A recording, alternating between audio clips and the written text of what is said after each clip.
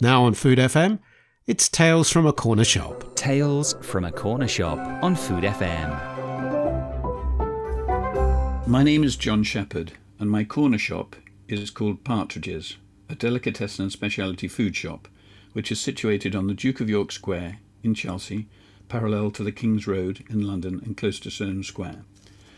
This Christmas will in fact be our 49th, and I wanted to start by giving a brief history of the previous 5 decades before focusing on the great importance of Christmas in terms of selling food and wines in our part of the world. Partridges opened its doors for the first time at 132 Sloane Street on the 25th of May 1972 at 9 a.m. A former car showroom had been transformed into a delicatessen with the slogan, "Good things for the larder." It was the vision of my older brother, Richard, who after studying at the LSE with Mick Jagger, among many others, had opened a chain of late-night convenience stores called Shepherd Foods in 1968. Now on Food FM, it's Tales from a Corner Shop. Tales from a Corner Shop on Food FM. My name is John Shepherd, and my corner shop is called Partridges, a delicatessen and specialty food shop, which is situated on the Duke of York Square in Chelsea, parallel to the King's Road in London and close to Sloane Square. This Christmas will in fact be our 49th, and I wanted to start by giving a brief history of the previous 5 decades before focusing on the great importance of Christmas in terms of selling food and wines in our part of the world. Partridges opened its doors for the first time at 132 Sloane Street on the 25th of May 1972 at 9 a.m.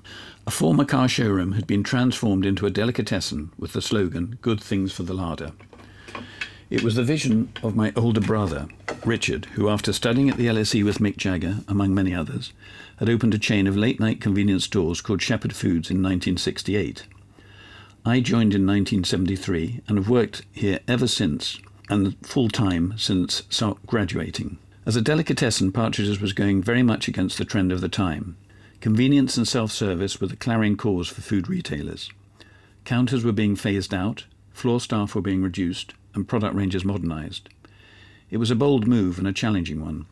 Our prices were significantly higher than local competitors, who included Oakshots, Justin de Blanc, and Jackson's of Piccadilly, and international stores on Sloane Square. Although by closing at 9 p.m, we traded later than all of them, and by opening on Sundays and offering free deliveries provided a service that was readily appreciated and provided a USP. We still have the old delivery bike. However, 1972 was just prior to the recession of 1974, the oil crisis, 3-day week, and power cuts.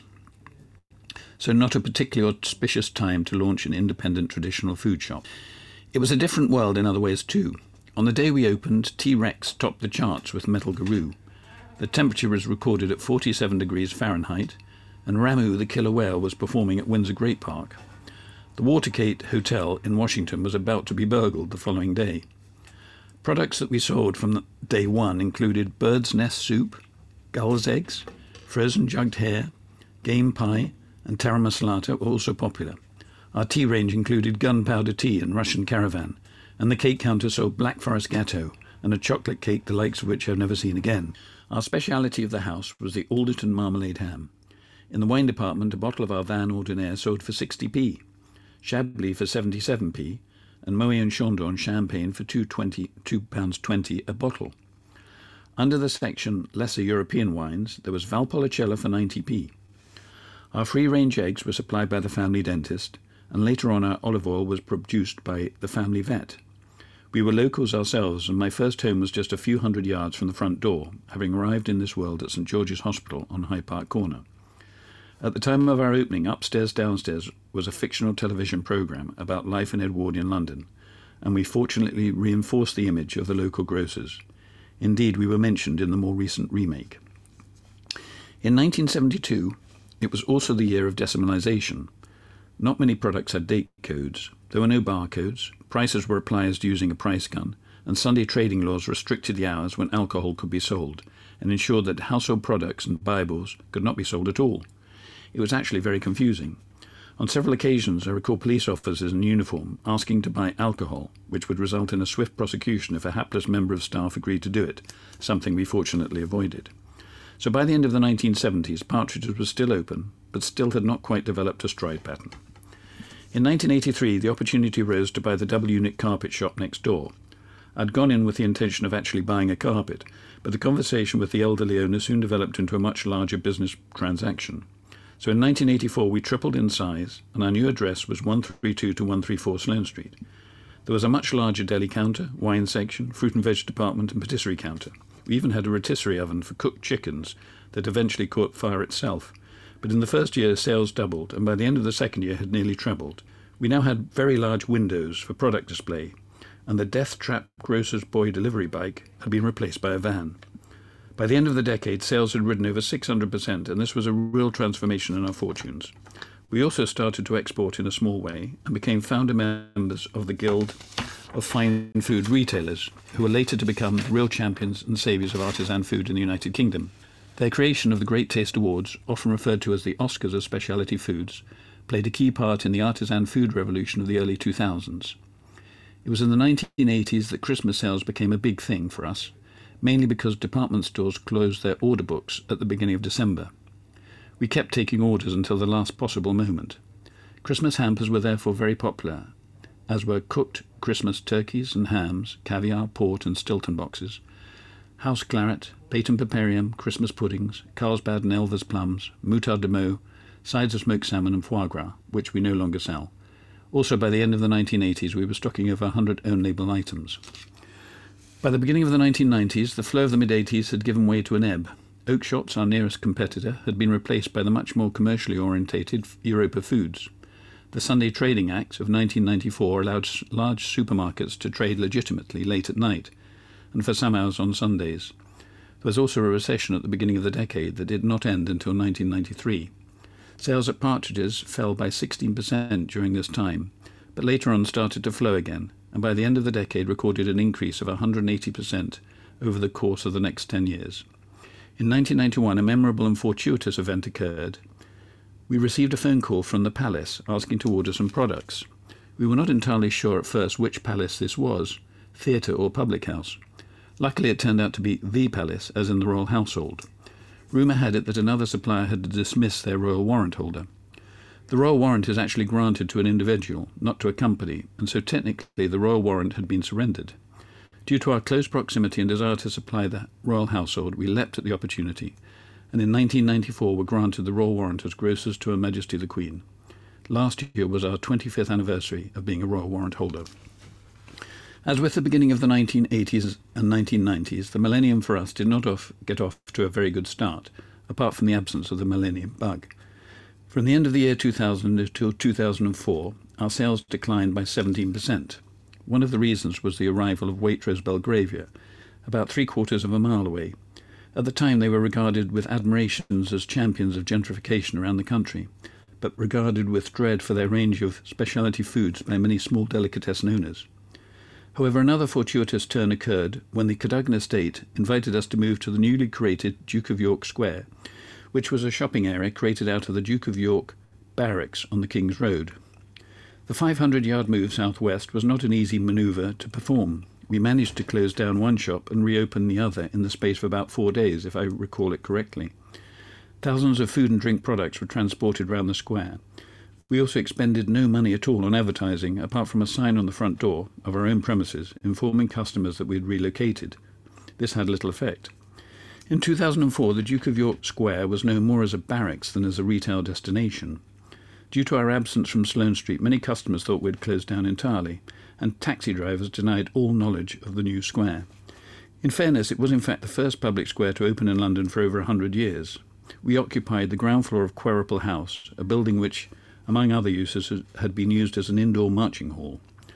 A year later, to encourage more footfall, we launched the Duke of York Square Market with the support of Cadogan.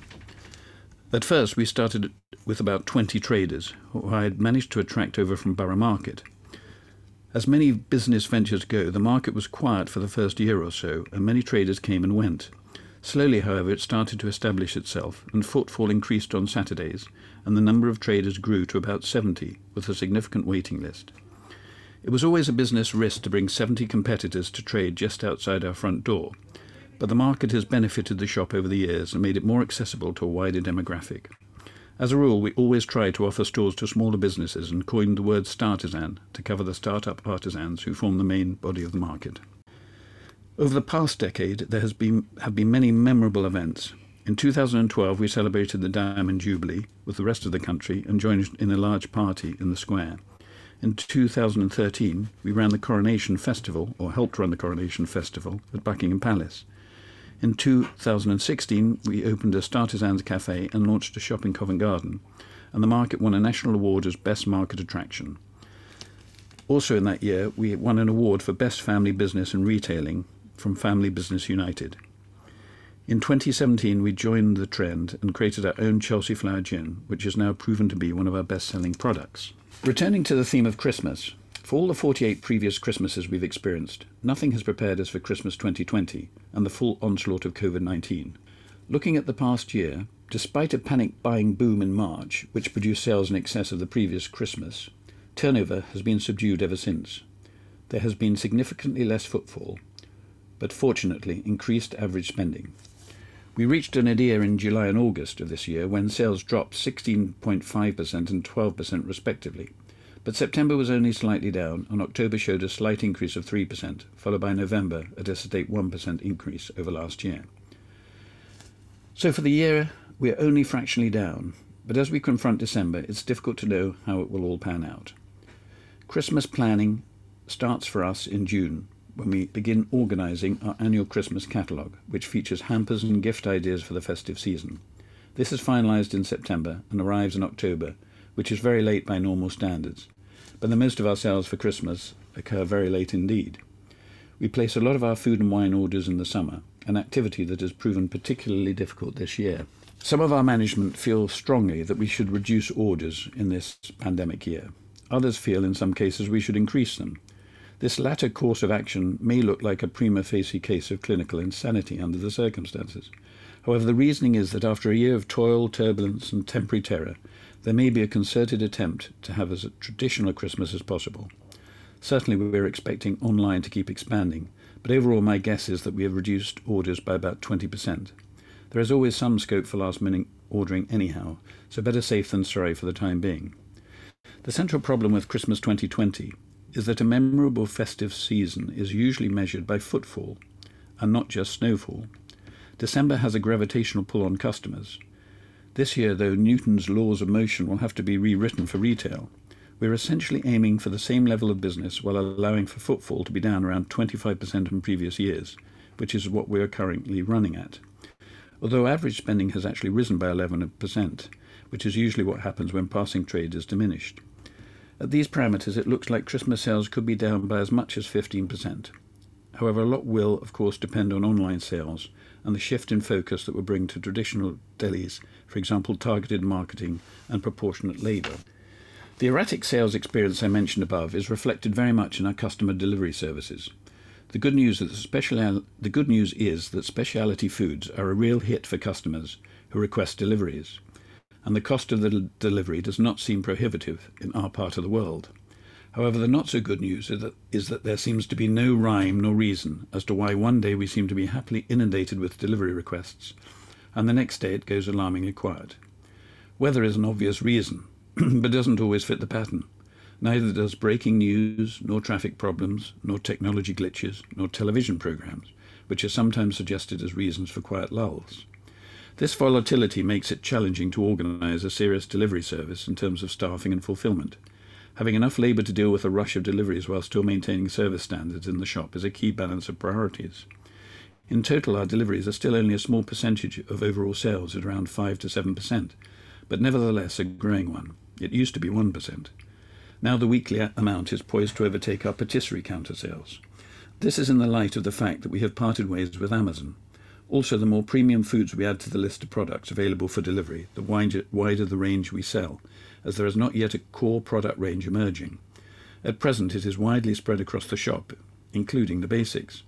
We hope that by putting in more resources to this project for Christmas 2020, we can benefit from a previously under-resourced area of prospective sales without disrupting footfall to the shop. Clearly, further analysis needs to be carried out to identify with whom and by how we can grow this important area. As a matter of fact, we've always offered a delivery service since the early days.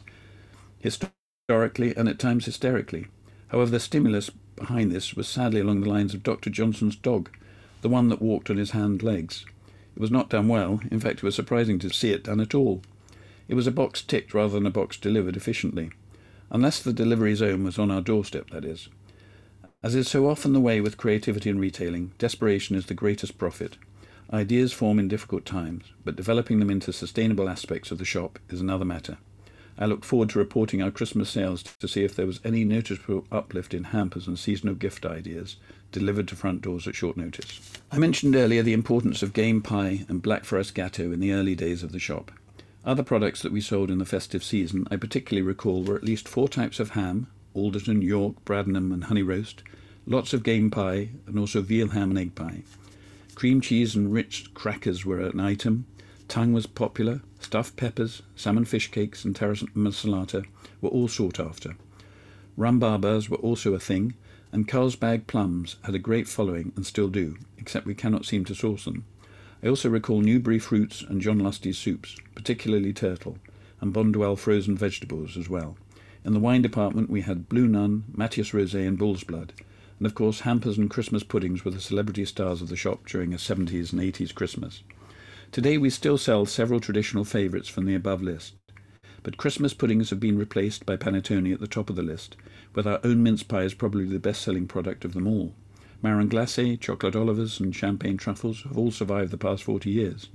From the deli counters, smoked salmon still reigns supreme, with ham, Stilton, raclette and blinis also sought after. Caviar is also popular, as are Elvers plums, Christmas cakes, Patent Piperium, Stollen and all types of marzipan. In the wine department, our own label champagne is the most popular, with Prosecco not far behind, and our own Chelsea Flower Gin having a steady but dedicated following. We often get asked what unusual lines we sell. A few years ago, insects were popular, and also strange terrines like bison, ostrich and water rat, but in the main we stick to the regular seasonal favourites. Next year will be our 50th Christmas. The atmosphere in the run-up to Christmas Eve is always so special in the shop. Regulars and locals kindly sending cards, and it's lovely to touch base with them at this time of the year.